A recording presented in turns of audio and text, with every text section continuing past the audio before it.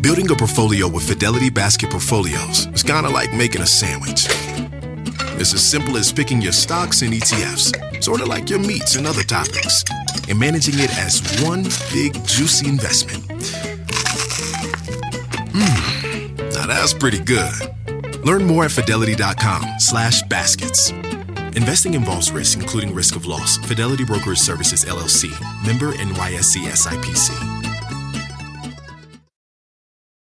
Life is a highway, and on it there will be many chicken sandwiches. But there's only one McCrispy. So go ahead and hit the turn signal if you know about this juicy gem of a detour.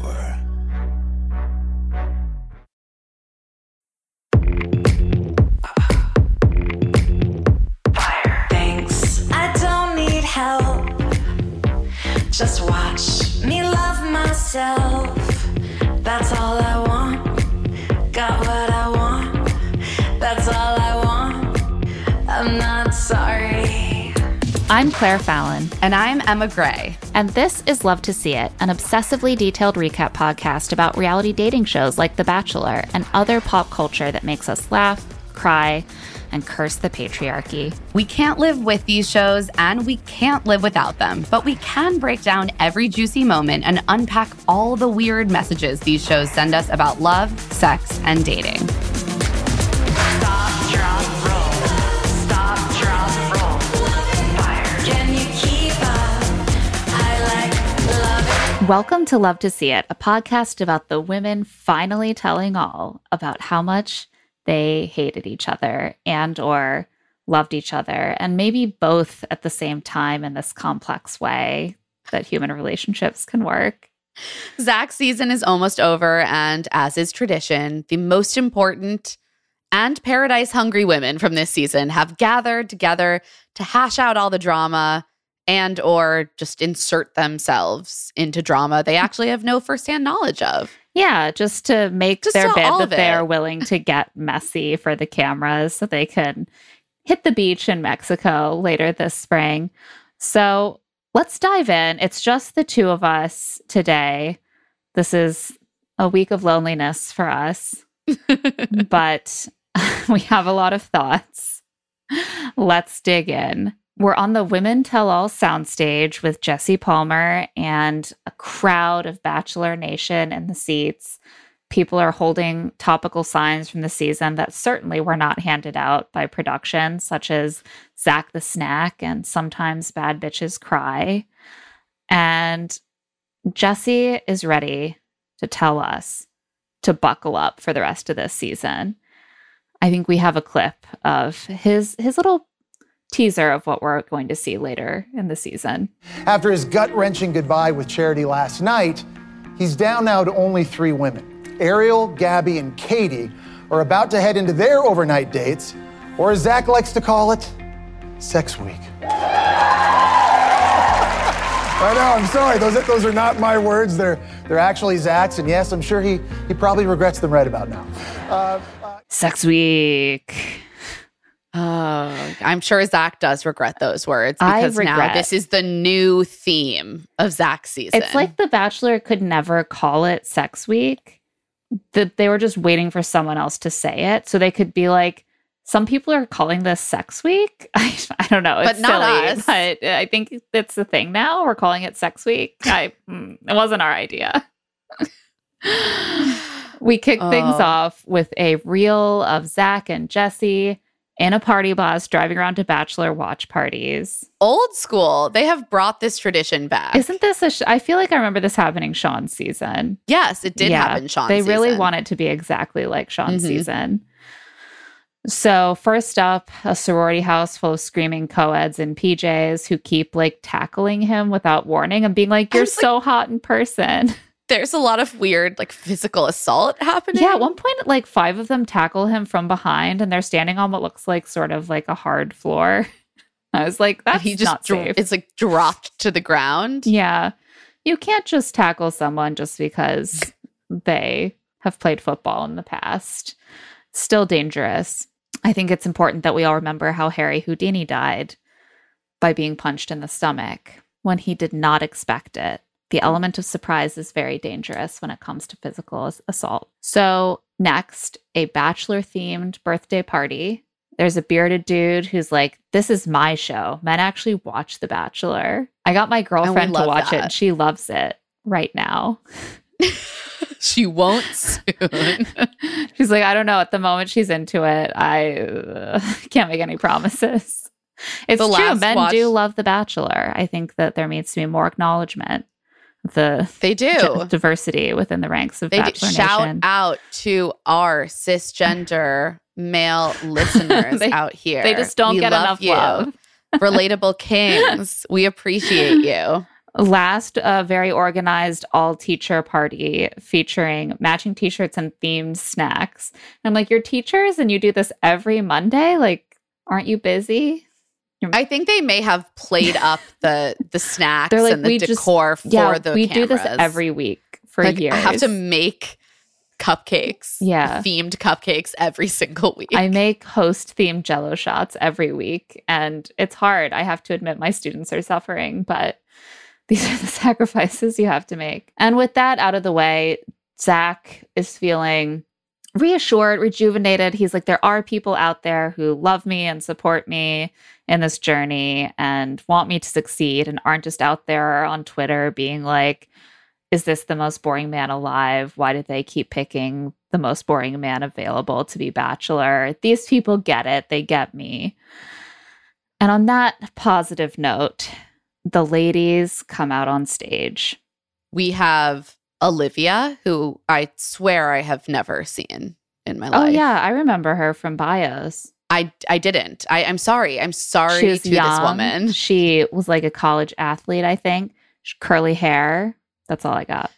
She's very cute. She was one of two Olivias. I swear I've never seen her. Who both went home so fast that I never even internalized their last initials. This just always happens where there's women that I'm like, I've never seen you. And then there are women that I know I've seen who just aren't there. And it's completely not acknowledged or explained. So we also have Victoria J. I will say everyone else other than Olivia, I did remember. Kat, like rare, Kat.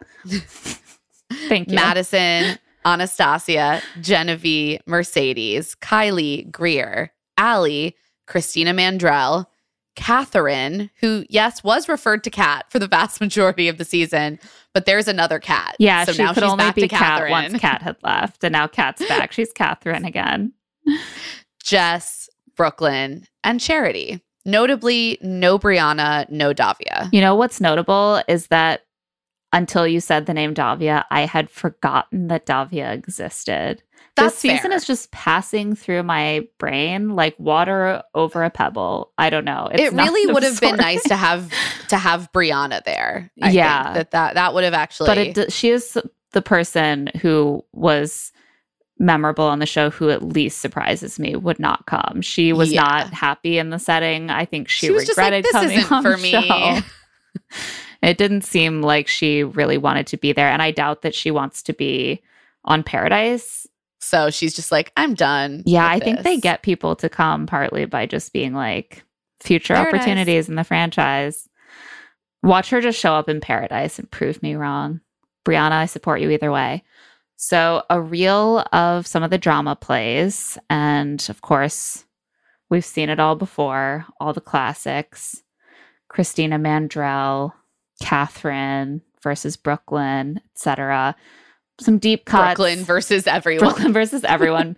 This reel like just makes it hilariously obvious how often Brooklyn is like in the mix. She's either making comments in the moments that are spicy enough about the drama that they get included, or she's directly having things out with women in the house.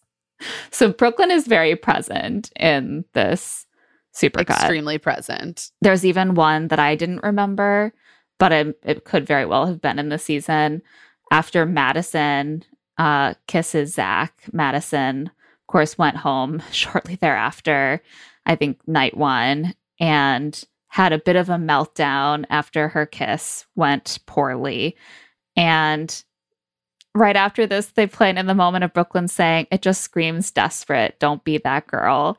And they have Brooklyn in an inset reaction shot looking like horrified. She's like, "Oh my God, why did I say that?" Which frankly, that's the appropriate reaction to that kind of comment. I do think I actually remember that from the first episode. Yeah, it's hard for me to always remember because I just don't know any of the women well enough yet to like firmly attach the comments to their names. Night one also is just so irrelevant really to the rest of the season that I let it wash over me and just disappear. The brain can only hold so much information. You have to make like a pretty intense level of drama night one for it to attach to you going forward, because people just say stuff and then you don't know them well enough to remember that it was them that did it, and then like other stuff happens. Unfortunately for Madison, that was her final impression on the show. So after the supercut, Jesse does start by addressing Brooklyn, the star of the drama reel, and asks her what bothered her about Christina. Because, of course, that was the first drama that Brooklyn got, like, directly mixed up in. Christina Mandrell was making comments after her one-on-one date that made other women feel like she was trying to intimidate them or get in their head. She was talking a lot about how she'd had a one-on-one, and she was trying to get the attention a lot. And Brooklyn, being the straight shooter that she is, was like, "Let me tell you how this makes us feel, Christina." And so she did. At this point, Olivia pipes up and is like, "I really want to go to paradise. I have a hot take on Christina. She's great. I love her. I love her. She has a bold personality." It's one of those funny things where you're like, I don't think you have a relationship with Christina. And Christina doesn't seem to be asking for this. It's sort of like one of us coming on the show and being like, "I have a hot take on Christina." It's like, yeah, we all have hot takes on Christina, but you are all up on a stage, presumably to give your superior insight into what happened because you were actually there. And Olivia, like, wasn't really actually there. Which all of the other women immediately point out and start shouting at her, "You went home night one." Yeah. Catherine is like, "You went home night one, and Olivia came prepared for this." She says, "Yes, I did. And Zach got to learn your personality and then sent you home. So what does that say about you?" I was like, ooh, Olivia's going to Mexico. Olivia's packing up her bikini. She's certainly trying to. I don't know. I wasn't totally sold. It's just one of those sick burns that's like, what? Well, he sent like everyone, like, are all of the women bad except for they all have bad personalities? They all have bad personalities unless they got sent home night one before he had a chance to find out that they had an amazing personality. That's how it works. Genevieve like tries to be reasonable. She's like, sure, Christina can have a bold personality. That's great. But she doesn't need to attack other people. And she doesn't need to say, "I'm confused," when Charity gets a group date rose. Like, Genevieve's like, that took away from Charity's validation. Yeah, that was the moment that really blew this up because everyone was getting annoyed by Christina's little comments. But she literally, after Charity got the group date rose, was like, "I'm just confused." And that is when Brooklyn was like, "Why don't you just shut the fuck up sometimes?" And like, yeah, it's hard to spin that as just having a bold personality. It's an insult. Rude. It's insulting to say that you're confused by why Charity got that validation. It's not the same thing as saying that you're disappointed that you didn't get it. There's also just something to me that's so hilarious about all of these women who are clearly trying to make their mark, which I get, in order to have a future with the franchise, and how much their like passionate defenses of Christina stand in contrast to Christina, who has clearly arrived being like, "I rubbed people the wrong way. I didn't enjoy that. And I'm here to kind of take that on board and like move forward." I would bet, though, that Christina does not mind one or two women jumping to her defense. Like, just because you're there to eat some crow doesn't mean you don't want someone to be like, "Don't feel bad. I actually think you're amazing." Oh, of course. I'm sure she doesn't mind it. I just mean it makes the strategy they're in so much more apparent. Very different positions. Like, Olivia needs to stand out. Christina, and so does Kat. And so does Kat. Christina just needs to get through this without making things And she worse does, before she's on the honestly. beach with everyone. This was like the only time, really, that Christina was mentioned. Yeah. Catherine ultimately says Christina like sucked the energy out of every room. It made everyone feel really uncomfortable. And Kat jumps in at this point and says, well, if you're intimidated by someone, that's your problem. And at this point, everyone just starts yelling. I over wasn't each other. intimidated. Intimidated. That's who said intimidated. It was the energy. Jesse is like, guys, The vibes wait, were bad. can we give Christina the floor? Can you stop talking over each Jesse other? will just like sit back until they're all like at each other's throats. And then he's like the middle school teacher who suddenly realizes that the lunchroom has gotten out of He's control. like, class, can we just 1, 2, 3, eyes on me? He finally gets them all to be quiet. He's like, Christina, you have the floor. And she says that she's never been told that she was making everyone uncomfortable before. So she didn't know how to receive that. I think we have a clip of the rest of her response. I probably could have shut the up a little bit more. But what my mind wanted to do was do more, make sure people understand my intentions and that I am being nice. But I didn't know what to do. And it felt like everything I did was just the wrong thing. And it was hard. And thank you guys for letting me know, because I can take all of that and be better, hopefully, in the future. I mean, that's how you do it if you want to smooth things over. You just gotta Exactly. eat some shit and be like, That's thank the you only- so that's- much. It's the only good move. It's the only good move in this situation. Yeah. And on that note, we are going to take a quick break, and we will be right back with Anastasia's turn in the proverbial, if not actual, hot seat. Can you keep up? I love it. If you want to bring coziness into your life, and I mean, who doesn't? Turn to Barefoot Dreams, especially right now, because the brand is celebrating their 30th anniversary. With those 30 years of coziness, Barefoot Dreams celebrates being the originators of everyone's favorite Luxe home blanket. There's a reason why Barefoot Dreams has been on Oprah's favorite things list 6 times. Dressing head to toe in Barefoot Dreams is the key to comfort, as their collection of ultra-soft robes, loungewear, and accessories are made with premium materials. And their products make the perfect gifts, too. I would certainly love to be given something from Barefoot Dreams. I just acquired the robe, and it is like the softest robe I have ever put on my body. It's so cozy. It's so warm. It's beautiful. It has a nice drape and weight to it. I wear it whenever I have the opportunity. I just want to wear it constantly. And I think everyone should have that kind of comfort and coziness in their lives. For Love to See It with Emma and Claire listeners, you can get 15% off of your first purchase at barefootdreams.com with the code LTSI15. Don't miss out on Barefoot Dreams' soft, soothing fabrics that will bring luxury to your life. Okay, so you got engaged. Congrats. Now you may be wondering what comes next. If you're planning a wedding, the first thing you need to know about is Zola. With Zola, you can plan your entire wedding in one convenient place. From the day you get engaged and search for the venue to the day you send out your save the dates, make your registry, and even taste your cake. Zola has literally everything you need to make the whole process super easy and actually even enjoyable. There's even a 5-star app that helps you plan on the go or, from your couch, which is certainly how, if I was planning a wedding, I would definitely want to do it as loungily as possible. So important. I also just know myself. I know that planning any kind of event, like even a birthday party, can get very stressful. And so it's been really cool to see friends use Zola. It really seems to make everything a lot less stressful. And as a frequent wedding attender, I love to be able to hop on that Zola registry and just purchase a gift.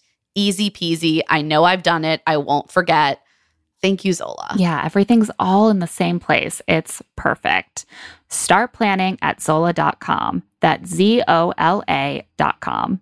Article believes in delightful design for every home. And thanks to their online-only model, they have some pretty delightful prices too. Their curated assortment of mid-century modern, coastal, hi Tyler Cameron, industrial, Scandi, and boho designs makes furniture shopping simple. Plus, they're dedicated to really thoughtful craftsmanship that honestly stands the test of time and looks good doing it. Article offers fast, affordable shipping across the US and Canada. Plus, they won't leave you waiting around.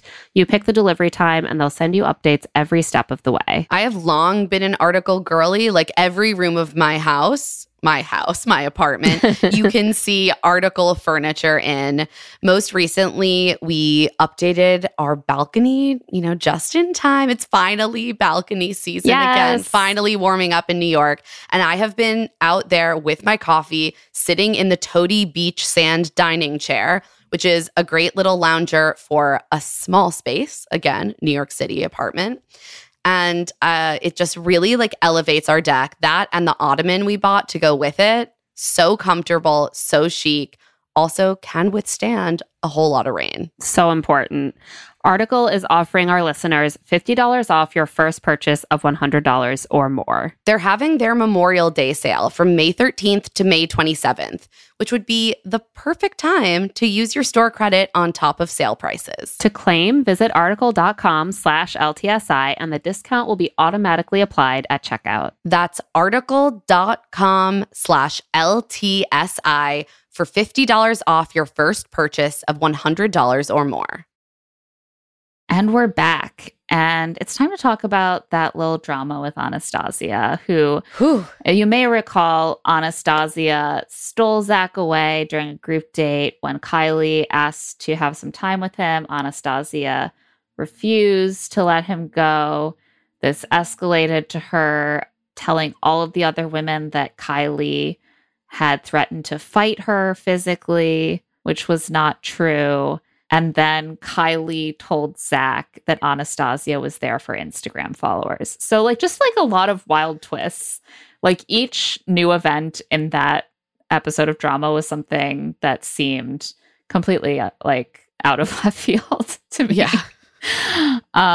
So it's time for Anastasia to sit and receive the judgment of her peers. So she says that her intentions were misconstrued. It was never about followers. That is her job. She was just trying to answer questions, show young women what a great life awaits for them in influencing. She's really totally just addressing the there for followers thing, which, to be fair, is all that Zach cared about too. Yeah. But as we have discussed, not the thing that actually matters. Not the thing that I give any amount of shit about, to be honest. At this point, fellow influencer, and I will say, potentially more successful influencer, much more successful influencer, Victoria J, with almost 1 million TikTok followers. Maybe she's past 1 million by this point. I have not checked. She pipes up and she's like, look, we actually have mutual friends, and I was told that you were only on the show as a business opportunity. And Anastasia denies this, but Victoria and Jay and Kat both say that they've seen the receipts. Kat is seeing a lot of receipts. Yeah, I don't know if I believe Kat. I'm sorry. It actually does seem like Kat has seen things, because later Anastasia responds to one of her so-called receipts in a way that indicates that she saw something real. So it seems like Kat, either through Victoria or through other mutual acquaintances, is receiving screenshots that she doesn't necessarily know what to do with. But Kat and Victoria are like, we both know, we've seen the evidence. But also, what's the evidence? Or is it just someone told me that I don't know. God, I think it's entirely possible that people sent Victoria screenshots of text or something. Yeah. Yeah.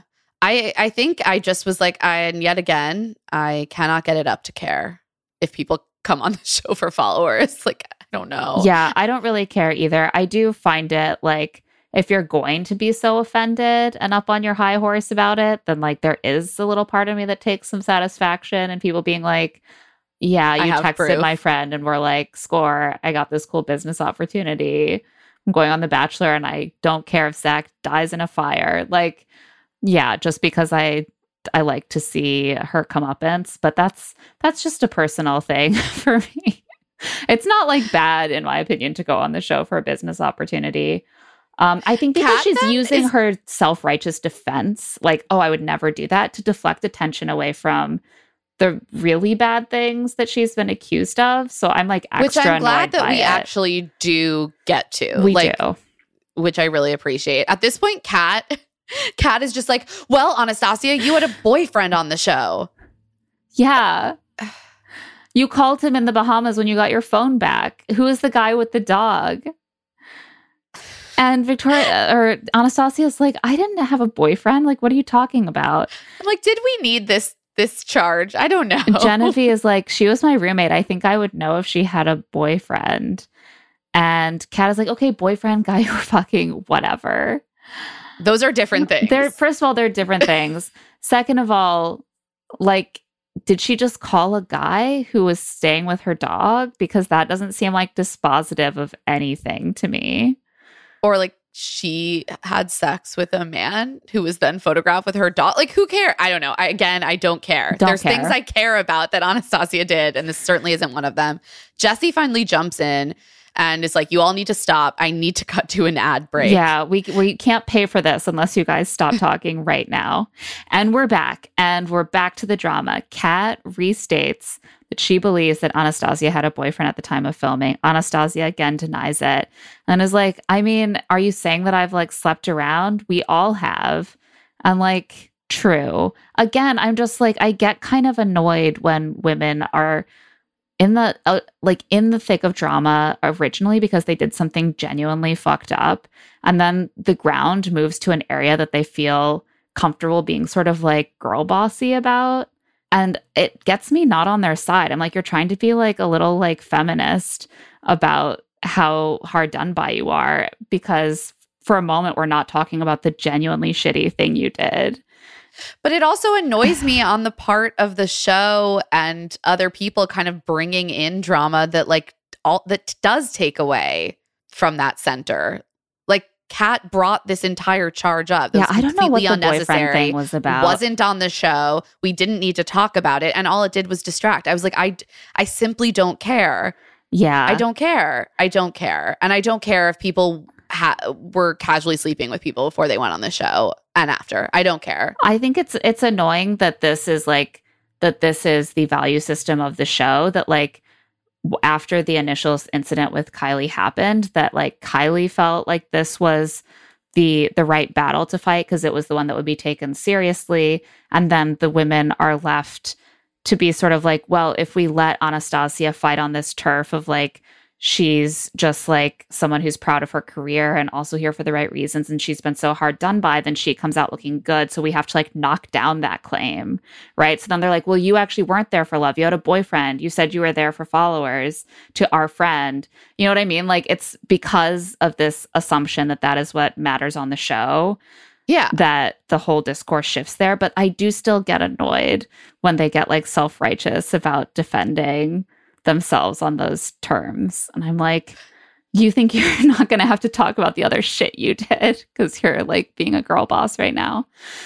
I don't know whether or not she thought she would. This part didn't bother me. I was just relieved when it ended. And then we moved on to Kylie, and Kylie actually got the floor to talk about what happened with her and Anastasia. We never really hash out what happened with Anastasia's quote unquote boyfriend, but it seems like once a guy met her dog and she never dated this guy, and it happened before the show. And I'm like, what? Okay. And Anastasia basically is like, I didn't come on for business. And Victoria's like, keep lying. Maybe you'll get the 50K followers you wanted so bad. Spicy, Victoria. It's just getting very heated. And Anastasia's like, I just don't want to be lied about, Jesse. Like, why is everyone lying about me? And they're all like, wrong thing to say. Then stop lying yourself. Like, you don't have a leg to stand on. You lied about Kylie. Oof. And this is when Anastasia gets very quiet. As she should. Kylie gets the floor and she reiterates what happened in the Bahamas. And she's like, we were roommates. Obviously, Stas knew that I was not a violent person at all. And yet you went around and told everyone that I was aggressive and violent. And she says, quote, "But if you call me aggressive for love, because I was just trying to further my relationship with Zach, and I was there for the right reasons, unlike you."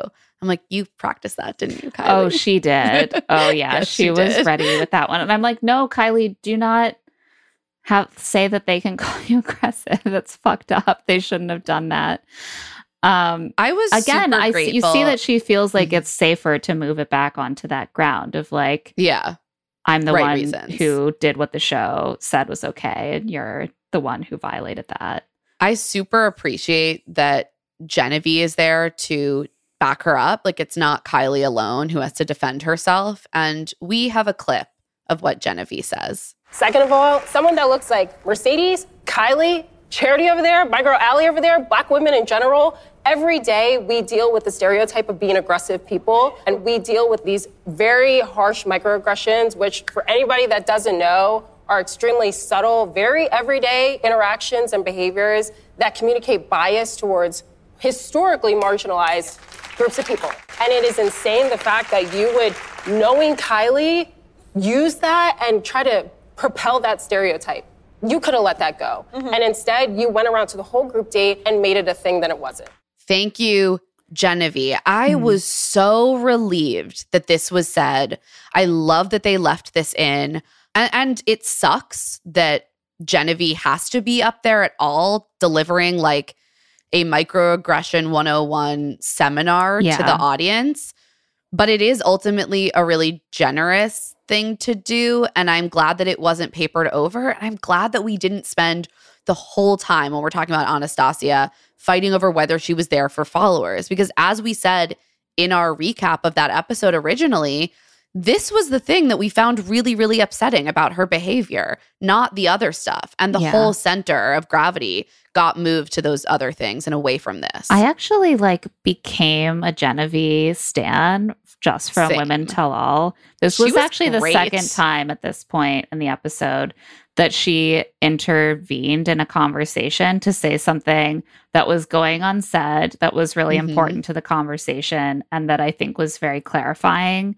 And I was just like, I wish we had more Genevieve on this season. I hope we see her in Paradise.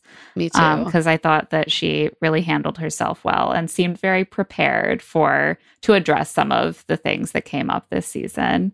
Yeah. Although, as you said, it sucks that she had to do it and that the need arose. Yeah. Unfortunately, that is just where this show is at. And the show's audience remains overwhelmingly white. And so as I said, I think it's like an act of generosity to kind of step in and be like, I'm going to be the voice to deliver this education. So Anastasia sits through this and then raises her hand, raises her index finger. May I speak? And says that she has talked to Kylie since the show and apologized. And she says she has all the love in the world for Kylie. She's sorry for, quote, anything I did that made you feel uncomfortable, and says she is always learning. I mean, she had a lot of time to prepare this apology. And I just want to say that there is a specific thing that Genevieve actually just, again, pointed out to her specifically that she could have apologized for instead of anything I did. And to make you uncomfortable, it's not just, the problem isn't just that she made Kylie uncomfortable. The problem is that she deployed a really ugly stereotype of Black women against a Black woman in order to further her own position. Right. It was a very active decision that... And it was an active, specific act. It was very clear what she did and the implications of it, and would be pretty straightforward to name, especially since someone just did it for her. And so I was really bothered. Yeah, I think that's she... kind of 101 of apologies is name what you did and take ownership of that. And I just don't really think she met that bar. Yeah. Kylie jumps in after this and is like, look, I want to be clear. You're kind of making it seem like we had totally cleared the air before this. But from my perspective, that's not the case. She's like, you were going on about playing the victim and about how this was going to look for you. And you were more focused on that than actually apologizing for hurting me. She's like, I hope you are growing and becoming a better human. I accept your apology. Yeah. Move on. And obviously, it is not our place to pass final judgment on Stas's apology. I think it was generous of Kylie to accept it. And like Kylie, I hope that we are all continuing to learn and grow and become better humans. And I did appreciate that was where the conversation ended, because it went the other direction when the show itself played out, and very little focus on the racism and a lot of focus, a growing focus on the followers. And I feel like this did help put the focus back where it should be. And now on to Catherine. So the Catherine drama, for those who don't remember, was basically that before Charity's makeup one-on-one date with Zach in Estonia, she grabbed Zach as he came to pick Charity up, grabbed him away from the group of women, took him aside for some private time, made out with him, sent him back to Charity with lip gloss on his lips. And when confronted over this by Brooklyn especially, primarily Brooklyn, though clearly all of the women were bothered, she kind of doubled down and was like, it's my right to take that time with him. And it caused a lot of tension in the group, and she and Brooklyn were really at loggerheads for the rest of Kat's time. And so she addresses this by saying that she was most surprised by Brooklyn's reaction. Cut to Brooklyn giving her most epic reaction face of all time, and Brooklyn loves a reaction face. Like, she was showing off how high she could raise just one eyebrow. And Kat says she didn't realize her actions would cause such an upset. She felt bad and apologized immediately. And Charity quietly is like, well, not immediately. I think it's important to note that it was not immediate. Yeah, not immediately. It was like maybe the next day. And honestly, from what we did hear of that conversation, did not sound like an apology. We didn't hear much of it, to be fair. And they clearly did hash things out. But what we heard was her being like, I stand by my right to do what I did. Which is not so we're just going to say it was not immediate. Definitely backing Charity up on this one. And Charity also says, you know, she gets the floor and she's like, it was a lot at the time. Kat did apologize to me later. We're good. We worked it out. It wasn't the right time for her to do that. Just like Christina's comment at the group date. And Brooklyn was just defending me. At this point, Kat is like, yeah, Charity and I worked things through like mature adults. But know what wasn't mature? Brooklyn. Brooklyn was being a little child. She's like... Brooklyn is not going to apologize for this. And Brooklyn says, and I'll say it again, if that shoe fits, lace that bitch right up. The more she says it, the more I'm like, I don't fully understand how that applies. You know what? It's her tagline. She's committed to it. Don't question it. Jesse Palmer then steps in and is like, okay, Brooklyn, let's talk about why you called Catherine's actions classless. And Brooklyn is like, look, we had all just been talking about how so many of Charity's moments had gotten ruined. Her group date rose, her date in London. She finally was getting a moment, and Kat took it. This, of course, devolves. Just yelling, interrupting. Yeah, Brooklyn and Kat are just like yelling at each other. Brooklyn's like, my words were accurate. It's not my problem if that offends you. And Kat's like, you took it too far. You were too harsh. You said I couldn't be saged. Like, what kind of horrible person can't be saged? You know I can be saged, Brooklyn. And I think that like at the root of Kat's refusal to let this go is, well, Brooklyn, you know me. Like, you should have given me a little bit more grace rather than being so harsh about it. And Brooklyn is just like, I call him like I see him. So I don't understand what you're asking for some sort of I think these two are just maybe not the most compatible BFFs. Yeah. You can definitely see them getting along without If they something don't like have this conflict. happening. Yeah. Without conflict. But they're just like not compatible in conflict They're resolution. not aligned. Yeah, not aligned on their At conflict all. styles. Eventually, Jesse is just like, okay, this isn't going anywhere. At what point it Maybe seemed you like can just- like Charity wanted to say something, and then she's like, "Never mind." Like I was like, once She's again, like, what's the point? I do think that it seems like Charity expresses like, "I'm glad, like appreciative that Brooklyn defended me," but it's got to be a little frustrating that she can't like get a word in edgewise because these two girls are just like screaming at each other. I know. Charity's like, I guess I give up. This is Brooklyn's thing now, I guess. At this point, Jesse is just like, okay, ladies, let's ship you right to the beaches of paradise. Maybe you'll work out your conflicts there. Yeah. We love a redemption arc. We love a enemies to BFFs arc. I will say that of the enemies who have become BFFs on the beach, this would be far from the least likely pairing. Again, as long as they are not in active conflict, I could see them getting along great. This drama is so tame also compared to past conflict. Yeah, I feel like they almost just need some time and space to eventually, whereas like when Shanae and Genevieve became besties, I was like, I still don't understand how this happened. Exactly. Hot seat time. This is when the real hot seats start. And Jesse summons up the important women one by one. Jess gets the first one. And so we have Jess and Jesse up on the couches. And she tells Jesse, as after she watches her reel, she says that she remembers how misunderstood she felt when Zach sent her home. She's like, I just wanted a date. I wanted time. I didn't feel like he understood me. Maybe he felt like I didn't understand him. But she says, but I've never been so strong about a breakup before. So I'm proud of myself. I loved that. Yeah. Jess is 23. Like, that's a great lesson to learn at 23. You can be strong in a breakup. I never learned take that ownership. lesson. I'm so impressed. It's hard. It's genuinely hard. Like, learn to stick to your guns, ask for what you want. If you're not getting it, you can walk away. Yeah. That's healthy.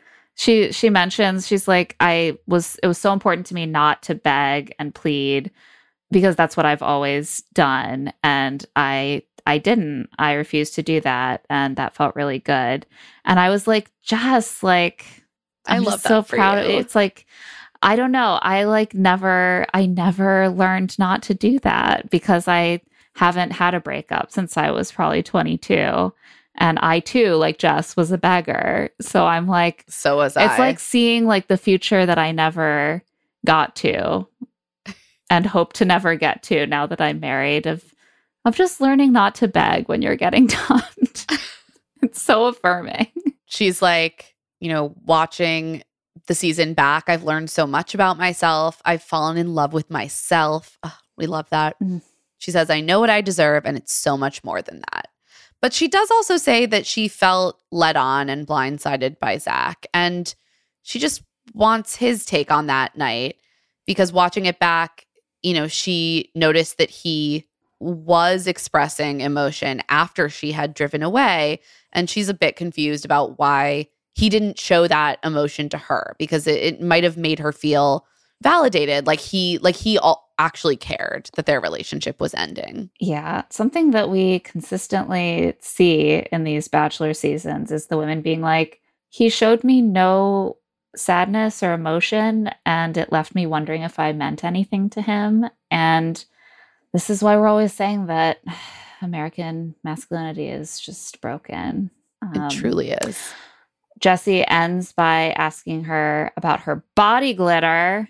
It's like, let's talk about it, girl. Body glitter. Let's talk about the important things. Body glitter is, I think, my favorite aughts fashion thing that's back. I know. It makes me really happy. Because there are so many aughts fashion things that I just loathe. Like, we grew up with it. And we associate them with traumatic things. And also, I just generally resent that I grew up during such terrible fashion. I genuinely think I just hate most of the fashion of the aughts. And I wish I'd grown up in a different era. But also, yes, it's tied to adolescent traumas. Yeah. Like, I'm sorry. Again, low-rise jeans. Just traumatic for me personally. But body glitter, not traumatic for me. That's just fun. The opposite. I actually never felt confident enough to wear it because it felt like such a Maybe look at now's me your moment. gesture. Yeah, maybe. I'll be the mom on the playground with just like body glitter smeared all over my cleavage. If and when we do another live show, you and I are both showing up full on body glitter. Head to toe. Yeah, head to toe. And on that note, we're going to take a quick break. We'll be right back to talk about Greer's hot seat. Can you keep up? I love it. I am so glad that it's finally warming up, and it also means that I just want to have fun this summer and I don't want to be worrying about meal prep. And luckily, I can do something about that with Factor, especially because they have so many meal options like protein plus, keto, vegetarian, something for every diet. Their fresh, never frozen meals are ready to eat in just 2 minutes. So no matter how busy you are, you'll always have time to enjoy nutritious, great tasting meals. With 35 different meals and more than 60 add-ons to choose from every single week, you'll always have new flavors to explore. Make your whole day delicious. From breakfast to dessert, stay fueled with easy, nutritious options. I love having a few Factor meals just sitting in my fridge, especially because I work from home. It's so nice to finish up a taping and not have to figure out what to cook myself. Just look in my fridge and be like, oh, in 2 minutes, I can be eating mushroom chicken thighs and wild rice, or tomato basil chicken risotto, or Santa Fe style green chili beef skillet. And they always have a nice vegetable side. It feels well balanced. I feel full after, and it's not a headache at all. Head to factormeals.com/LTSI50 and use code LTSI50 to get 50% off your first box plus 20% off your next month. That's code LTSI50 at factormeals.com/LTSI50 to get 50% off your first box plus 20% off your next month while your subscription is active. The weather's getting warmer, so it's time to say goodbye to jackets and sweaters and hello to shorts and tees. Oh, I'm so happy the weather is finally turning. If you, like me, have been wanting to update your wardrobe for the long haul without, spending a fortune, then Quince is for you. You can build up a lineup of timeless pieces that will keep you looking effortlessly chic year after year. Like premium European linen dresses, blouses, and shorts from $30, washable silk tops, timeless 14-karat gold jewelry, and so much more. And the best part, all Quince items are priced 50 to 80% less than similar brands. By partnering directly with top factories, Quince cuts out the cost of the middleman and passes those savings right on to you. And Quince only works with factories that use safe, ethical, and responsible manufacturing practices, as well as premium fabrics and finishes. I love Quince for all these staples. I mean, linen is my favorite summer fabric. They have so many amazing linen staples. I also found my new go-to summer running around to the playground in the coffee shop bag. It's the pebbled Italian leather front sling bag. I can just fit a wallet and my phone and my AirPods in it, maybe some lip balm. Absolutely perfect. I'm so obsessed with it. And the price was exactly what I wanted to. Get warm weather ready with Quince. Go to quince.com/LTSI for free shipping on your order and 365-day returns.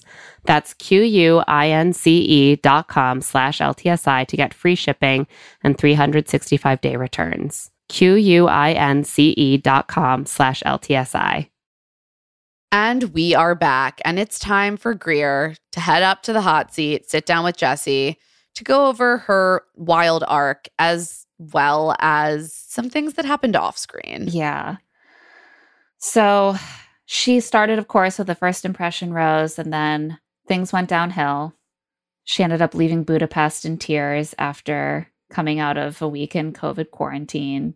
And by the end of watching back her journey, she is in tears. She says she understood. She's like, it's true, we never had the time he had with other women. And I knew I was behind. That's why I was so insecure in London. As much as I love tea, it really wasn't about the tea.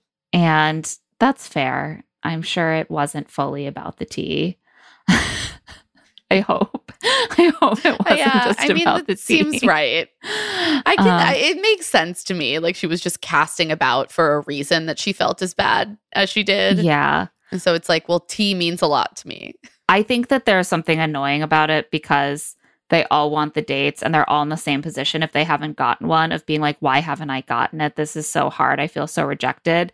And so she's like reaching for this reason to be like, I uniquely have the right specifically to feel this way. But I do understand. And I tried to understand at the time, like, it probably felt like the moment where she was like, he wasn't saving a special date for me. Yeah. This would have been the special date for me. And he just isn't thinking of me. And that's it. And yet she got her nerve back up. She came back and got shot down again. And she says, you know, watching the season back, I've realized we're just not each other's person. A healthy realization. At this point, Jessie brings up her, quote, troubling social media posts, which were deleted but screenshotted and passed around. And this is the moment that I realized that this franchise had received some very harsh feedback after their complete and utter bungling of addressing Eric Schwer, Gabby's winner from the last season of The Bachelorette, who actually did blackface. Yeah. They failed to address it at all. And clearly that response from the audience as well as Black Bachelor alums really impacted the way that they were going to handle this. Yeah, I think that's got to be a big one, the alums, because they're always going to, no matter what they do, I think there's always going to be some portion of the fan base that is going to be upset. I'm sure there will be fans who are upset by them addressing it, which is what they do. And we'll get into how they do so. But to have people who are sort of standard bearers for your show, who you've invested in, take a step back and openly criticize you. I do think that probably moved the needle in terms of making this decision. So he mentions these tweets that she had posted defending a friend who wore blackface. I think we have a clip of him introducing this conversation. Ingrid, the truth is, as a franchise, we've done a very poor job in the past of addressing serious topics head on. And we're not going to miss that opportunity here tonight.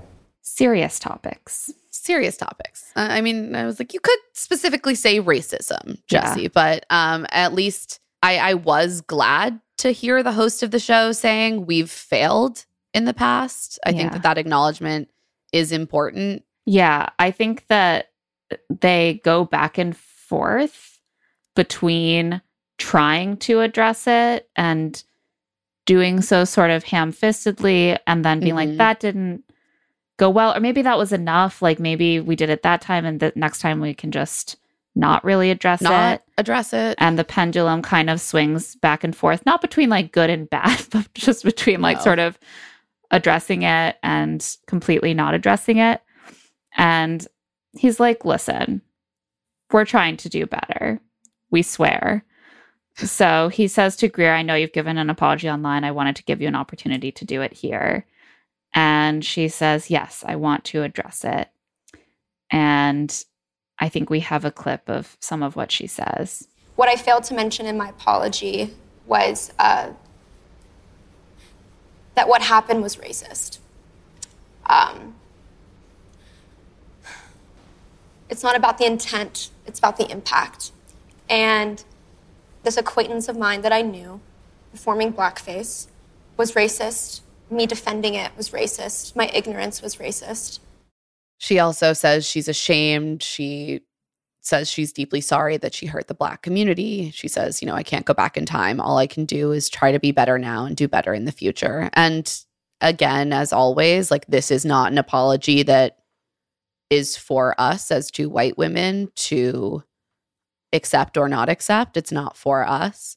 But I do know that it's something that a lot of people called out in that original apology that was posted on Instagram, that again, that not naming of what actually happened, which was an act of racism. And so I am glad that at least she course corrected in this and named that very explicitly. Yeah, that was a very glaring omission in the initial apology. And it's often something that's omitted in these apologies that we see in Bachelor Nation. And I think it's also clear where it came from, because it seems that The Bachelor has like taken on like a DEI consultant, basically. They're like, we're going to bring in an expert to talk to Greer, to talk to Jesse, to speak directly to the audience during the show. And like hopefully and it's to hard work with the larger production, I hope. I certainly hope so. And I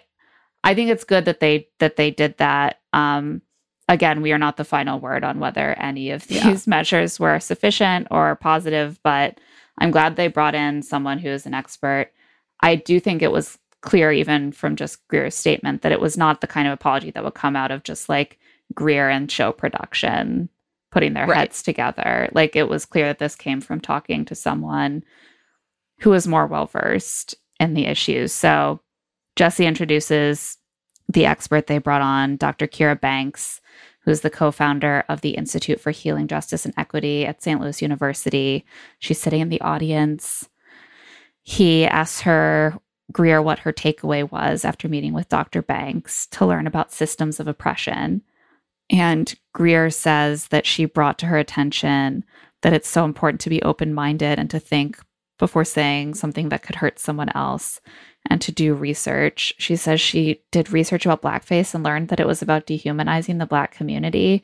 And like, just like the failure of the American educational system, that we have people who have graduated college fucking who like outrageous. have or claim to have no idea about this. Or just have never been forced to think about these inequities. I mean, she was given the opportunity to think about blackface when she was defending her friend. I mean, yes, it just... Oh, opportunities. I mean, like, that no person should get to this age and not have been forced to grapple with this stuff. Like, no white person. Yeah. And that is obviously a failure on Greer personally, and also indicative of a really big systemic failure. Well, exactly. Like, I think it's shocking that, and obvious, it's evident from just from scandals within the Bachelor franchise alone. It is evident that there is a huge failure of our educational system and our society to educate white children on something as basic as the dehumanizing history of blackface. So at this point, Jessie gives the floor to Dr. Banks, and she speaks to the importance of naming racism when we see it. She applauds Genevieve for doing so earlier in the night, and she says, we can't nice our way out of racism. We can say the right things, but what are we going to do? It's important to educate ourselves and do something different. I loved that. We can't nice our way out of racism. And it's also like, it's tricky because these shows are just sort of inherently about saying the right things, right? It's just a talk show, basically. So it's hard to really strongly and effectively convey that we're doing more than saying the right things. And the proof ends up being in the pudding. Like, is the show getting better next season? And what's Greer going to do going forward? Like, all we're going to see on this Women Tell All special is the saying the right things part. But I hope that, like you said, that they are going to continue working with Dr. Banks and or other experts, because it's clear that this is a stumbling block that the show will keep hitting, and that just causes more harm every time. But I'm glad they talked about it. And that they brought in someone knowledgeable to do so. Right. Talking about it is certainly better than ignoring it and pretending it didn't happen and sweeping it under the rug. Yeah. Yeah. I also just couldn't stop thinking about how glad I am that it's not Chris Harrison introducing a DEI consultant. Yeah. Can you imagine them bringing back Chris, being like, oh my God, sorry about all that, and then having to do this? Right. Exactly. No. It is now Catherine's turn in the hot seat. So they watch back her journey with Zach, and Jessie tells her that at one time he thought she would be the one with the ring on her finger. You're like, okay, Jessie. Twist the knife, why don't you? Jesse, just like so many members of the audience. This is the host equivalent of Zach being like, maybe I'm making the wrong decision. Like, don't open up that possibility of what could have been. It's cruel. Of course, Kat is just already in tears Yeah. the moment after her reel ends. And she says, you know, it wasn't just about losing Zach, but this experience made all of her insecurities come to the surface. She shared her deepest fears with Zach, and it made her feel like she wasn't good enough again to then be rejected.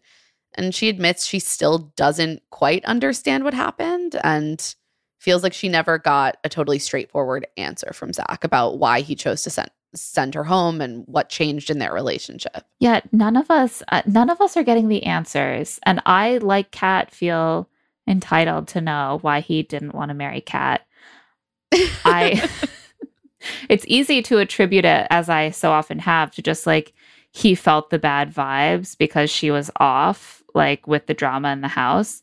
But maybe that wasn't it. Like, I just genuinely don't know. He was just like, neither does Zach. Zach also doesn't know, Claire. He was like, I genuinely thought that like it was impossible for me not to want to marry the hottest woman I've ever been on a date with. But the longer that I keep dating all these other super hot women, I'm like, maybe I could choose a different one. I don't know. It's so complicated. Jesse brings up Kat talking about her mom on the show and their really challenging relationship. I think she said at one point she like moved out when she was a teenager. And she says, and I've never heard this before. This was so surprising to me. She's like, going on the show basically healed my family or like brought them back together. She's like, that is such a welcome change from what normally happens when you make a disclosure on this show about your family. I know. I think, yeah, she's like, I have a mother-daughter relationship with my mom now because of it. And we've just been working on rebuilding a healthy relationship. I'm like, the really Bachelor nice. Fixing families, unbreaking hearts, bringing us all together around the hearth. You're like, maybe It's the basically Bachelor is actually good. The Bachelor it's is really family actually therapy. good for you. I do wonder if there is not, and I'm not saying this in a way that's like, I endorse this, it's healthy and good, and I recommend it. But I do think that sometimes it can be very hard to express how your family hurt you directly to them. Yeah. But it might feel a bit like putting a message out into the world for them to be able to speak to it publicly in this way. And that can be really damaging, right? You can say things that they don't want to hear, and then you've said it publicly and you can't take it back, and they're humiliated or offended. But it might also be, in some specific cases, just that opportunity to like be the first one to make an overture without that discomfort of sitting down face to face. And I'm glad that it happened. I know. I'm really glad that it didn't do any further damage to Kat's relationship with her mom, and that they've been able to start rebuilding that relationship. That's really beautiful. So we say goodbye to Catherine Kat and say hello to Charity. Jesse asked for a show of hands who thought Zach would end up with Charity. A lot of raised hands, of these women, especially on stage. I wonder how much of our perceptions of this are in the edit, because I always felt like Charity was going to be top 5 at least, but Same. I never thought he was going to end up with her. And I wonder if there are just things that we pick up on in the choices they make that wouldn't be evident. And also, you know, the women in the house aren't seeing their exact dynamic when they're alone and contrasting it with other dynamics, right? Instead, you're just like, who wouldn't pick Charity? She's so wonderful. Right. Who wouldn't pick Charity? She's wonderful. And also, she got, you know, a group date like in public settings, he clearly had a thing for her. He was clearly very into her. He was clearly very drawn to her. Yeah. And so it makes sense to me that would be something that a lot of the women would pick up on. Yeah, that's definitely true. And I think that you were picking up on the fact that she did seem to be in a very favorable, because she was like, I know I heard them talking, they talked about this on another podcast I was listening to, but that like she's often like in drama, but it's always very downplayed that she's in drama. Yeah, and something that we talked about early is that Zach really took on board any criticism Charity had for other women. Yeah. Like he trusted Charity over Anastasia, for example. And he valued her opinion to the point where he was like, well, I don't want to make Charity feel like I don't trust her or that I don't prioritize her. And that says Zach is into this person. Well, Zach really liked her. And the fact that in the edit they don't play it up says to me that they want her to come out of the show with a really good reputation because they had plans for her, which, as we later learn, they certainly do.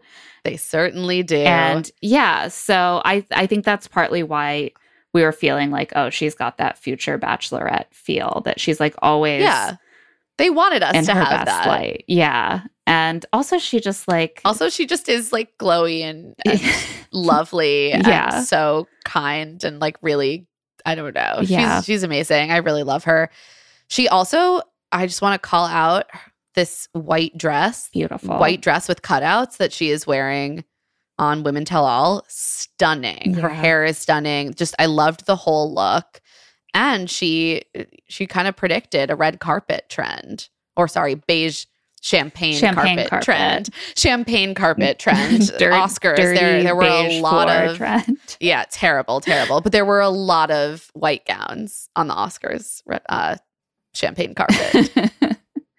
Yeah, and also bridal white ended up being very appropriate for her announcement. But so anyway, everyone felt like Charity was a clear front runner from early on. We watch her journey back. She's trying not to cry by the end. She's like, I can't cry. I'm wearing a white dress. It's dangerous. And Jesse asks about her family's reaction to her departure from the show. And she says, well, they know that I can take lessons from things and apply them to my future, and they know good things are in store. Do they? Huh. What good things? What good things could be in store? What future plans might you have where you could apply lessons about how things work on The Bachelor? Yeah, I don't know. I'll have to think on that one for like another few minutes, and I'm sure the answer will come to me. Definitely. Jesse says that must make you so much more ready to find your person, and she's like, yes, I'm so ready now. I was ready before, but now I'm really ready. I'm so ready. Jesse, is she ready? She's ready. How ready is she? She's so ready. And then we get some fun behind the scenes behind scenes. We see Brianna giving a twerking tutorial. This was amazing. They need to include more of this stuff. Yeah, now move that cheek. No, I'm not seeing any movement. Try again. Oh, yeah. She was helping them do isolation, like one cheek at a time. I love this stuff. Yeah, I really wish they would include more moments of the women just being bored in the house, because they always do goofy shit and they're always having really funny conversations, and I want more of that. Well, we're always talking about how we're not seeing enough of Zach's personality, but we're not seeing enough of their personalities, because whenever we see them, they're either just literally telling Zach that they're so ready to find their best friend, or they're sitting back at the house or hotel stiffly in a row, like looking miserable, waiting to find out some bad news. And I'm like, no, cut back to them doing a twerking tutorial. You're like, what I wanted to see is twerking, and also Allie pretending to make out with an orange. Yeah, they have the Allie orange is Zach asking Anastasia for a kissing refresher before her date with Zach. Did you see Allie when they are queuing up this scene? Allie's like, no. Oh, no, please don't. Why did she agree to do this on camera? This is bait. I don't know. She must have, how could you do this and not expect it to get used on camera? It's a bit for the camera. No one Allie, this was an error. Gotten their friend and been like, here's a basket of oranges with eyes drawn on them. Can you help me remember how to kiss? No. Didn't you feel like they were slowing it down at the beginning and basically implying that Anastasia and Allie were going to make out? Oh, yeah, practice? they were queer baiting. They were doing some real queer baiting. Yeah, they were like... It was like, come on, guys. It's been a while. I don't remember how to do this. And then like Anastasia's like slowly leaning into her, and then they like start giggling and being like, Anyway, here's my orange. Queer baiting to the max. Also, there's just simply no way that this happened in any other way other than them doing a skit specifically for the cameras. I was just like, Allie, why are you upset that this is in there? This is why you did it. I think the episode passed and she's like, oh my God, they didn't use it. Thank God. They should have got out of that. This is what I want to see from a woman before she goes on a date with Zach. I don't want to see her putting on lip gloss. And then we see the women slapping each other hard in the face with tortillas with mouths full of water. And then if this was a TikTok challenge, if they spit the water out, then they lose. Yeah, this was the TikTok challenge. They're just doing TikTok challenges. That's it. There are just moments when I'm like, this is such an innocuous thing, and yet it makes me feel like I'm living in a dystopian novel. Like, there's nothing like wrong with it per se. It's just one of those moments where you're like, okay, like this feels. I was just like, fake. It's a TikTok challenge. They were doing a TikTok challenge. I don't know. It's because I'm old. I literally I'm out of touch. I'm older than kids you. These days. I have no further thoughts on it than that. Jesse then says, Kylie, what do you have to say for yourself?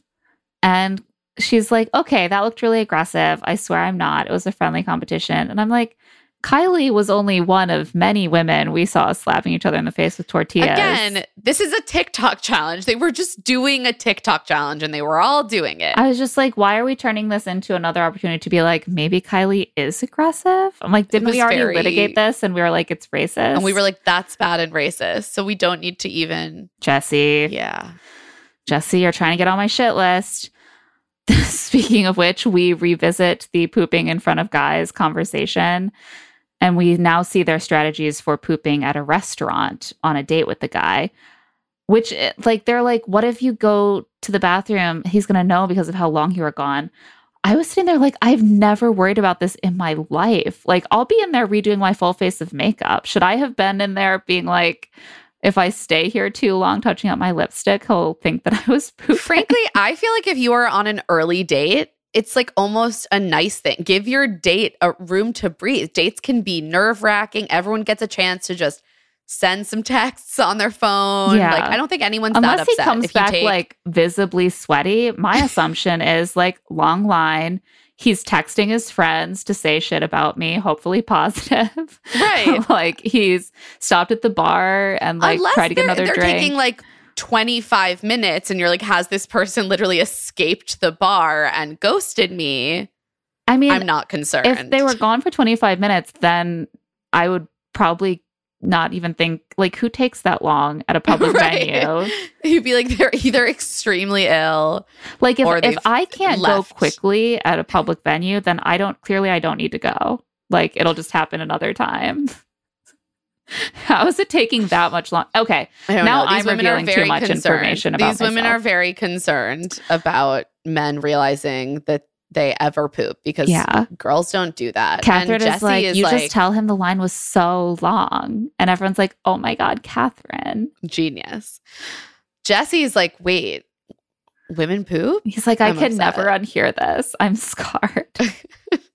Jesse's married.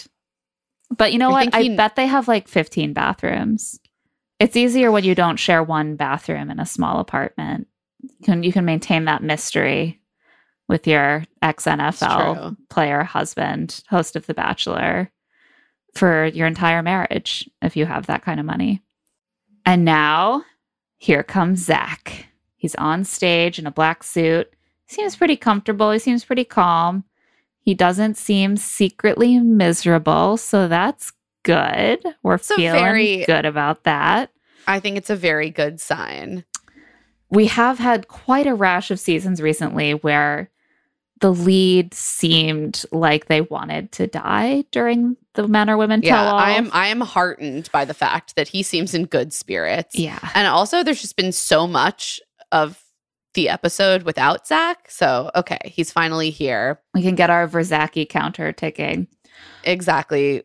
We get This is where Charity, Jess, and Catherine all get a chance to kind of be like, okay, Zach, what happened? And Zach gets a chance to be like, I don't really know. Yeah.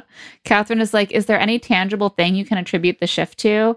And Zach is like, no. Yes, no, there is. Yeah, I can answer that. No, there isn't. He's like, we both felt a fast, intense connection in the Bahamas, and there was no like moment or anything you said that changed things. I just had to make a really difficult decision.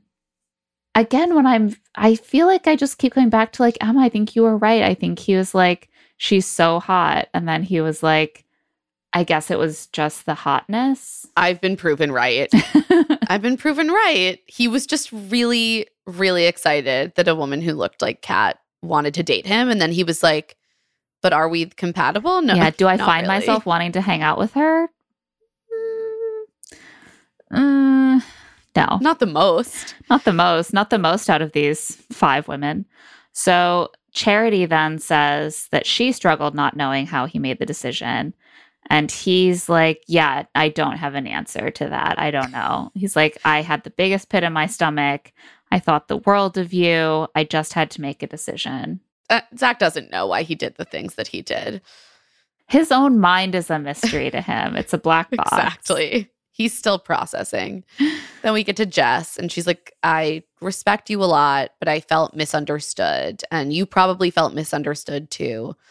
In the moment, I felt when I was leaving, I felt like I was the only one with emotion. And I was shocked watching it back to see that you had a lot of emotion after I left. Why didn't you show that to me? And Zach says, I really cared about you. I was just really shocked and frustrated in the moment. And then all of my other emotions didn't really hit until you drove away. So that's more of an answer. Well, she actually had a question other than, why did you dump me? Right. And he's capable of answering other questions, not that one. If Jess was like, why did you dump me? I guess he could be like, because you asked me for a one-on-one date. But she gave him that opportunity. But yeah, I thought this was an answer that made a lot of sense. Like, I was just not feeling the sad feelings because I was busy feeling surprised and Confused frustrated feelings. Yeah. And then I was sad too. Jess brings the levity and she says, I just have one question, Zach. Was it the sparkles? And Zach laughs and he's like, no, it was definitely not the sparkles. Definitely not. Love the sparkles. Zach loved the blood. Jesse is like, Zach used to come back for the rose ceremony, like covered in sparkles from head to toe. I did see a TikTok of Jess's where she's talking about the body glitter and she's like, a warning, it does get on everything. Yeah, that's the downside of glitter. Any kind of glitter, there's kind of no getting around it. Yeah. That's how glitter works. Jesse asks Zach what he's been surprised by in the show, and Zach says the number of shower scenes and almost also how much he says like and hello, hello. That made me laugh. He was expecting a bigger laugh on that one. Yeah. I mean, everyone is surprised by how much they say like. Trust me, we edit our own audio on our other show, and we say like a lot. Never feels like it at the time. Mercedes and Kylie pipe up and say that they never got to do a proper goodbye because they were let go. They were fired. They were laid off. The corporate vibes are so intense on this Their season. layoff They even meeting know. was held they were over like, Zoom. we were laid off, and it was as someone who was laid off over Zoom. Yeah, I understand. It seemed like kind of the same situation. To be honest, it seemed we similar never vibes. we never got a group hug. And we probably never will, but they ask for one. I'm going to ask here. Jonah Peretti for a group hug if I ever see him. That makes it sound as if Jonah Peretti personally laid us off, which I can assure you he did not. No, but if he wants to give us email. a group hug, yeah, we're here. No, he just invited us to a meeting, a big group meeting over Zoom, where he told us a lot of us would be getting laid off imminently within the next 45 minutes. So yeah. Thanks, Jonah. Those are good memories. So they ask for a group hug. Zach agrees. The 3 of them do a little hug. Everyone gets the level of closure that they've earned through their progression on the show. If they were let go before like the final 8 or 7 group hug, longer than that, they get to ask for just one question from Zach. Allie never really gets anything. I feel like that often happens, that there's someone who made it pretty far, got a one-on-one date, and seemed to have a good relationship with Zach, but it fell off. There was with the lead, but it fell off. And there was no real drama. And then it just never really gets addressed at Women Tell All. Like, she's not really a character at Women Tell All. I know. I thought about that. I also feel like this often happens where she probably did ask something. She probably did speak more, but then when they were deciding what to emphasize, like obviously they film for so many hours. Yeah, they film for this kind of special. I wouldn't be surprised if they all asked Zach a question. Yeah, exactly. Why did you send me home night one? I have so much personality. Olivia's like, I have some questions. Don't you think that I would make a great Bachelor in Paradise contestant? And then we get bloopers. Lots of material on how Zach is always sweaty. So this destroys my theory from last episode that hot people never get sweaty. It's true. We can see with our eyes that Zach is always sweaty. And so we get a little reel of him. Again, relatable. Blotting his face on people's sleeves. As a sweaty person, I appreciate that representation. Yeah. And it's hard to be a sweaty woman because you can't just blot sweat off your face. You're probably, like, if you're wearing makeup, it's a very delicate operation. I'm always jealous of men in the summer that they can just like I know. Scrub a wash. Yeah, you can't just be like wiping off your face aggressively. And then you add a mask to that. Yeah, it's just a real mess. So then we see Katie encountering a tarantula in the mansion. Are there just tarantulas? There's always creatures. There's always just creatures around. I'm sorry, tarantulas? It happens. Tarantulas are unusual. I need you to acknowledge that tarantulas are unusual. I mean, I don't expect to see them around. I mean, we normally see like, you know, large spiders, sure. Flying bugs, sure. A tarantula. That felt, terrifying. I was like, was this a pet that someone set loose? And then my favorite blooper. I think we have a clip. Oh, wine? A certain kind of wine. Okay. It's mulled wine. Mulled wine, which sounds really gross, but believe it or not, it's delicious. Okay, I heard you guys' conversation. You know it's not mulled wine, right? It's mulled, like M-U-L-L-E-D. Like, or warm, like a hot cider. Like, it's not mulled wine? It is not often that I'm like genuinely cracking up over this. Like, it almost never happens. Even when I think something is funny, I'm just like, oh, that was a funny comment. I was like clutching my sides. I'm mad that they should have kept this in the initial edit. That's hilarious. I could tell from the second time he said it, I was like, he's saying a mulled wine. Yeah. Especially when he's like, sounds disgusting, because mold is gross. It's actually delicious. At that point, the producer is like, I gotta step in. It's like, I'm sensing some confusion here. Yeah. You know, it's mold. You know what? We're all growing and learning. Mulled wine is very special to me because Greg and I met over the mulled wine pot at a Christmas party. These many years ago. And you were like, this mulled wine. And mulled wine became part of our couple lore. Like we were like, we're a mulled wine couple. Believe it or not, this hot wine with delicious spices floating in it and orange slices is delicious. Who could have said? Okay.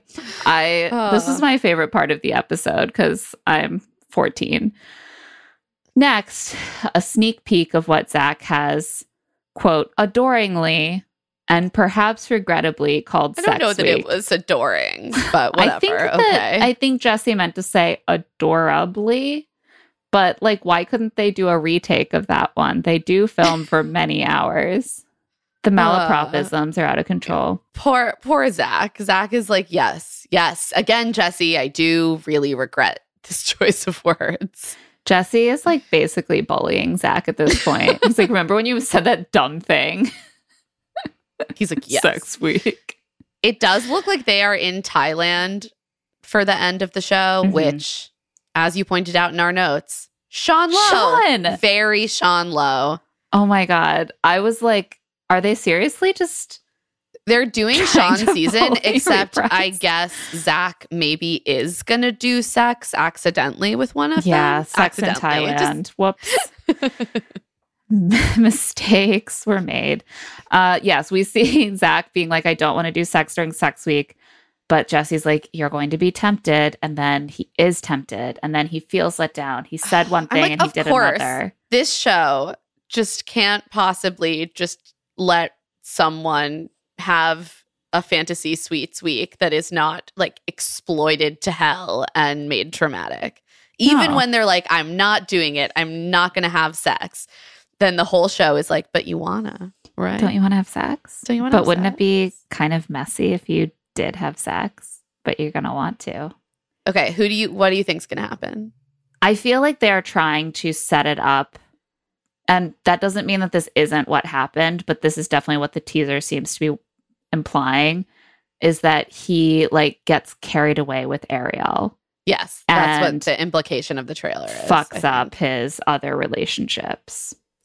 Right, because I think we see Katie and Gabby crying. We see them all crying. We see them all but crying. I think we see more of Katie and Gabby crying and like they're on the beach on a date. Like in the daytime. Yeah. As if they have been told something in the day. Yeah, like maybe on their date. Yeah. So that does make it seem. So we'll see. I'm curious. This also all could just be a misdirect. I just feel like, when did it become this mandatory thing to disclose it during Fantasy Suites Week? Don't do that. Like, I'm sure that you... it will suck when you get engaged and you find out that he had sex with one of the other women and you thought he hadn't. But I genuinely think that is just a much better situation to deal with off camera. And also, it's just, it's very weird to put everyone in the position to be like reacting to that in public, essentially. Well, right, because then you're not only national dealing television. You're not only dealing with the fact that it happened, you're dealing with the fact that you were kind of publicly humiliated. He talked about it with you on camera. Your reaction to it was captured. And also, if it is one woman that he sleeps with and the other two he didn't, then it's also this disclosure about the other woman's sexual experiences that feels really weird. Like, I just don't know. No. Yeah. Stop it. Yeah, Stop. that's the thing. Stop it. I do think we go back to the Nick and Andy situation where he did disclose what they did in Fantasy Suites Week. And as much as I never felt like that was like a calculated thing to do, it was a disclosure of what she did as well as what he did. And now that's become, I feel like there was such backlash to that at the time. And now it's become the norm to disclose on the women's behalf what you did with them sexually. And I would love for that to just not be the expectation. Me too. Would be cool. Just would be cool if we just like didn't stop to that. Yeah. So anyway, all the women are sobbing. Yeah. I guess we'll deal with that. We'll deal with that soon. Zach has caused pain. He's made mistakes. True love is worth fighting for. Hopefully I think it's going to end up works out for everyone. I really think it's going to end up going well. From when we saw him and interviewed him, he genuinely seemed happy. I think that they are really committed to making him the next Sean Lowe. So they're going to overcome this. He's going to become a born-again virgin in between his first and second fantasy suite dates. He's like, yes, I did. I was tempted by the flesh and I turned away from the path of the Lord. He's like, now I know. Never dated you.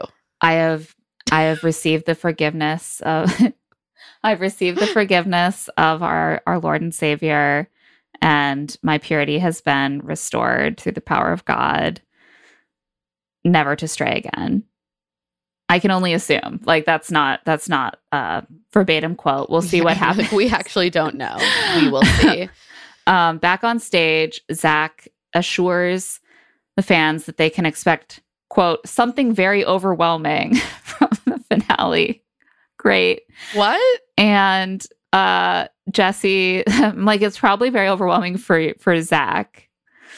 I doubt it will be overwhelming for me personally. Yeah, you're like, I'm going to be fine. We've seen it all. And Jesse says that during fantasy suites, Zach will get himself into all kinds of trouble. Jesse's glee over this is palpable, and it's starting to be off-putting. Yeah, calm down, Jesse. I like that Jesse is overall a bit more of a lighthearted, goofy host than Chris Harrison was, but I do think there are moments when it's jarring. When I'm like, this is actually a serious thing that like messed this person up probably, and you're being very just like highlights after the break glib about it. On the whole, though, I far prefer him to Chris. Yeah, sometimes you just got to be somber, though, you know? It's true. So the women are all told that they can leave the stage because now it's time for some exciting, life-changing news that Jesse's just been teasing all episode. He's like, something's going to happen. One woman's life see coming. It's going to change. Jesse, forever. We know. We can see what's coming. Well, we would love to see what's coming, but I don't know. Given some of the things they've done recently, I'm like, is one of these women going to get sent on a Virgin Atlantic cruise? We've been misled before. It's true. It's true. What if he knocked on like Charity's door and was like, Charity, I've got some big news for you. You're going to be on a Virgin Atlantic cruise to London. No. So Jesse finds a camera backstage. He's like, one woman's life is about to change forever. The women are going back to their dressing rooms, and I'm going to go tell one woman that she's going to be the Bachelorette. She has no idea. She thinks we're doing a promotional shoot for our social media account. Little does she know that her life will never be the same. I actually thought this was a cute way to announce it because it was probably genuinely surprising. It was a cute way to do it. I listen, I'm down for them to get creative with these announcements. The cameras follow him. He knocks on dressing room 22. We have personally spoiled it several times in this recap, but it's Charity, and she thinks they're doing a this or that game for social. We see that there's a producer there who's been kind of prepping her for what they're going to do. So Jesse's asking her, like, vacation or staycation, dine out or takeout, sunrise or sunset, camping or glamping, Bachelor in Paradise or The Bachelorette. What if she had said Paradise? I kept thinking that. I was like, what if she was like Paradise? How would they spin that? Are you sure? I guess you'd have to just be like, are you sure? What if you were offered The Bachelorette right now? Like, they must have had a flow chart of what to say. But on the other hand, they must be deep in talks with her. So they surely know that she's going to say Bachelorette. That she is it's down not to like do the it. first time they've floated this to her. She obviously knew she was in She consideration. just like played it. Well, she thinks it's for social. She played it with a little pause and like, I don't know, Bachelorette. Yeah. In a way that made it seem like she was genuinely undecided. So he says, are you good with that? You think Bachelorette's the one? And she's like, yeah. And we have a clip of what comes next. Well, I'm glad you said that. Because Charity, No. I want you to be our next Bachelorette. Is this for real? No Yeah. way. No way. Is this for real right now? Oh my god, Yeah. I'm gonna cry. This is totally real. Are you kidding? Charity, this is happening. No way. I'm gonna cry. Oh Is my that a God. yes when you do It's it? a yes, absolutely. 100%. Aww. She's so excited. I love the way that Jesse's like, I've personally tapped you. Yeah. I want you to step up to be our new team lead. This is very sweet. I'm very happy for Charity. I feel like Charity is just such Bachelorette catnip. Like she's so beautiful. She's so composed. She actually does. It's true. She does get into conflict, but she always seems to handle it in this way that makes her look better. Like, you know, she always comes out of every situation like she shinier. Conflict elegantly. Yeah. And the Bachelorette just loves like a very put together, beautiful, polished Good woman. crier. Good crier. I do think that she is like a little bit composed for the role because they will want some mess. And I'm always a little anxious to see how they take leads who we haven't seen that much wackiness from and how they might try to like break them in order to get the drama they need. I mean, honestly, I'm always concerned. Oh, no, you always about have to be concerned. The mental health of any lead on the show. I think I had a sense from the beginning. I was like, I think it's going to be Charity or Ariel. That was my thought from the beginning. I am really excited to see a Charity season. I do hope that we get to see a little more of her goofiness, and I do wonder if, you know, when she's kind of given the stage and told you're in charge, if there's going to be more space for her to really feel like she can express all the different sides of herself. Yeah. That's mainly also feel like we're going to get some great cameos from her family members. We'll see. They don't always use the family that much for the lead, but I loved her sometimes family. They do, sometimes they don't. I loved her family. She's clearly someone who builds very strong emotional bonds. I wouldn't be surprised if they tried to bring back some of the women from this season that she's become close to. They love to do that sort of thing. But I think that you touched on like the thing I'm most excited for about a Charity season, which is that she came really far, but a lot of the time she was kind of talked over or cut out of events that pertain to her. And we only really saw her that much either comforting women or on dates with Zach. And yeah, I would love to see how she might open up when she has by default kind of the center stage and gets to interact with some different kinds of guys. I'm excited. I'm excited to see it. I am genuinely excited for this pick. I'm really relieved that they went with someone that the audience was clearly into. And that we are personally excited to watch. Like that just feels great. I always feel like it's easier to do that with The Bachelorette because they're more fan favorites. But you know what? There are fan favorites on The Bachelorette too. Then they still never pick them. So I don't know. That's just their decision making, I guess. But I think Charity will come in with a lot of goodwill behind her, and yeah, I think so her too. parents' support. We see her call her parents on speakerphone, and it's clearly really late on the East Coast, and her mom is like asleep and confused. Yeah. She's like, Dad's probably in bed, and her mom was like, No, he's behind me. I'm like, yeah, because you're both in bed. You're both in bed. Yeah, and she's like, Wait, are you okay? Yeah, she does that concerned you're mom calling thing. Like, me. You're calling late. You're What's calling happening? me late at night with a teary voice. Yeah, I'm worried. But yeah, Charity's like, I'm excited to show little girls that look like me that they can be in this position. Her journey begins. I'm sure they probably like whisked her. I believe that filming starts on the 17th. Okay. So it makes sense to me that they had this announcement for Women Tell All so that there's no spoilers and they can immediately start filming Bachelorette while The Bachelor is still wrapping up airing. Yeah. I hope that means that there won't be a super long wait between seasons because I know I'm ready to get. I'm ready to see Charity, and I'm ready to see her find love. Don't fuck this up, ABC. We are counting on you, which is always a scary proposition. Yeah, bad decision on our part.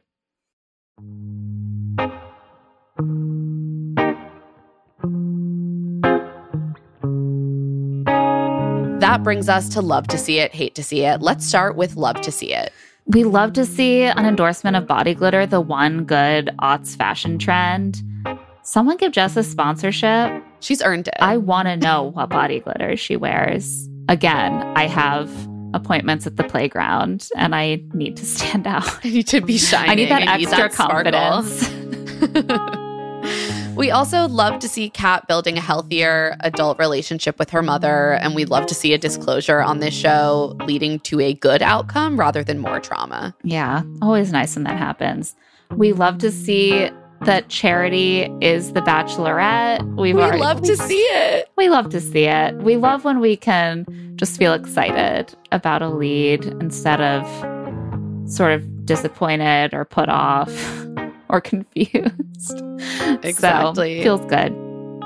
And something it's a little weird to put it in Love to See It. I hate that they even had to do it, but I did love to see that Kylie and Genevieve got the space to address the actually shitty thing that Anastasia did during the show, which was kind of brushed to the side at the time, which was, of course, deploying a really ugly stereotype about Black women being aggressive. And I'm glad that was really like named specifically in the Women Tell All. Yeah. On a similar note, I guess love is a strong word for this, but I do appreciate to see that the franchise is actually taking on board the deluge of feedback they got last season when they did not address Eric doing blackface in his high school yearbook head on, and it was swept under the rug. It is always better to see it openly addressed when they have these fuck-ups, which they routinely have and which we wish they would not have at all, but we appreciate seeing it incorporated into this discussion of the season. Exactly. Bringing us right into hate to see it. Obviously, we hate to see that these kind of racism scandals keep happening. We hate to see that. Yeah. And I also really hated to see the camera just zooming in on all of the Black women in the cast and like random Black people in the audience while Greer was apologizing for defending blackface. Like, it's just, I felt really, really weird. I was like, that was completely unnecessary. You can pan to a diverse group of people. I feel like they should have just kept the camera on Greer, to be honest. Right. If you're going, I agree, actually. Keep the camera on Greer, and if you're going to show anyone else, maybe show Jesse, or just like do a wide shot of the room. It's really weird. It makes it feel like those people that you are highlighting are the ones who need to like provide a response for the rest of right. it. Like, are they there to like provide a cue for like how this is to be reacted to? Yeah, it is like a tricky situation, and we're not the final experts on the right way to handle it, but I had the same reaction as you, which is that they were being kind of put on the spot unknowingly. I mean, they don't know the camera's zooming in on them, but they were being put on the spot to kind of do the work of like letting us all know how to receive this apology. And I think that it would be better for us all to just have to like sit with it and with any ensuing discussion over the weeks, rather than put those people on the spot in that way. Yeah, 100%. But you know, this is an episode where we didn't have a guest planned, and I'm definitely looking forward to hearing from Black commentators on the franchise, especially on what they thought about this episode and how obviously that was handled. Those are the voices that we should all be looking to. As always, we are not the experts here. Hate to see, on a much less serious note, Zach's just continual inability to give the women he dumped closure. I know it's hard, Zach, but come up with something. I don't know. I don't know, man. Just a little something. Like, this woman like met your family, and all you've got is like, I don't know. Like, you know, I want to know what happened. And finally, on the lightest of all notes, we hate to see Sex Week as a concept. I hate to see it. I hate to see Jesse continually using it. I hate to see ABC being able to capitalize on this phrase and put it in their promos. Sex Week. Hate to see it. Oh, they're just like trying to be so winky and fun about it. And it's like people are traumatized by this every season for the last like 10 seasons. So it's not that cute. And that brings us to our personality rating out of 10 for Zackies. There was very little Zach this episode. A little in the bloopers, which were fun. We learned that Zach has never heard of mulled wine. That was the most personality we got. For that comment alone, we have to give it like 4 Versakis. But there just wasn't a lot of... There wasn't much. Wasn't much Zach in this episode. It was that and him calling out how much he says hello, hello, and reacting to Jesse teasing him for saying sex week like 15 times. Like, not much to work with, but you're feeling generous. I'll say 3.5. I don't want to drag his average down too much. Listen, Women Tell All is not going to be a great showcase for Zach. It's not personal. It's not. It's just not meant. It's not meant to be. And on that note, that is it for this episode of Love to See It with Emma and Claire. Love to See It is produced by us, Claire Fallon and Emma Gray, and Stitcher. This episode was edited by Talon Stradley. Our theme music is by Tamar Haviv, and our art is by Celine Chang. Josephine Martirana is our executive producer. If you like our show, please remember to follow us wherever you get your podcasts. Leave us a 5-star rating and a review. And of course, spread the word and tell all of your friends about our show. If you want to get in touch, you can email us at claireandemmapod@gmail.com. You can also find us on Twitter and TikTok at Love to See It Pod and Instagram at Claire and Emma Pod. And you can find our newsletter and other podcast, Rich Text, on Substack at claireandemma.substack.com. I'm also on Twitter and Instagram at Claire E. Fallon. And I'm at Emily Rose. We'll be back next week for Zach's Fantasy Suites, also known, regrettably, we're not going to say it. Sex Week. Can you keep up? I love it. Stitcher. I'm Alex Schwartz. I'm Nomi Fry. I'm Vincent Cunningham, and this is Critics at Large, a New Yorker podcast for the culturally curious. Each week, we're going to talk about a big idea that's showing up across the cultural landscape, and we'll trace it through all the mediums we love. Books, movies, television, music, art. And I always want to talk about celebrity gossip, too. Of course. We hope you'll join us for new episodes each Thursday. Follow Critics at Large today, wherever you get podcasts.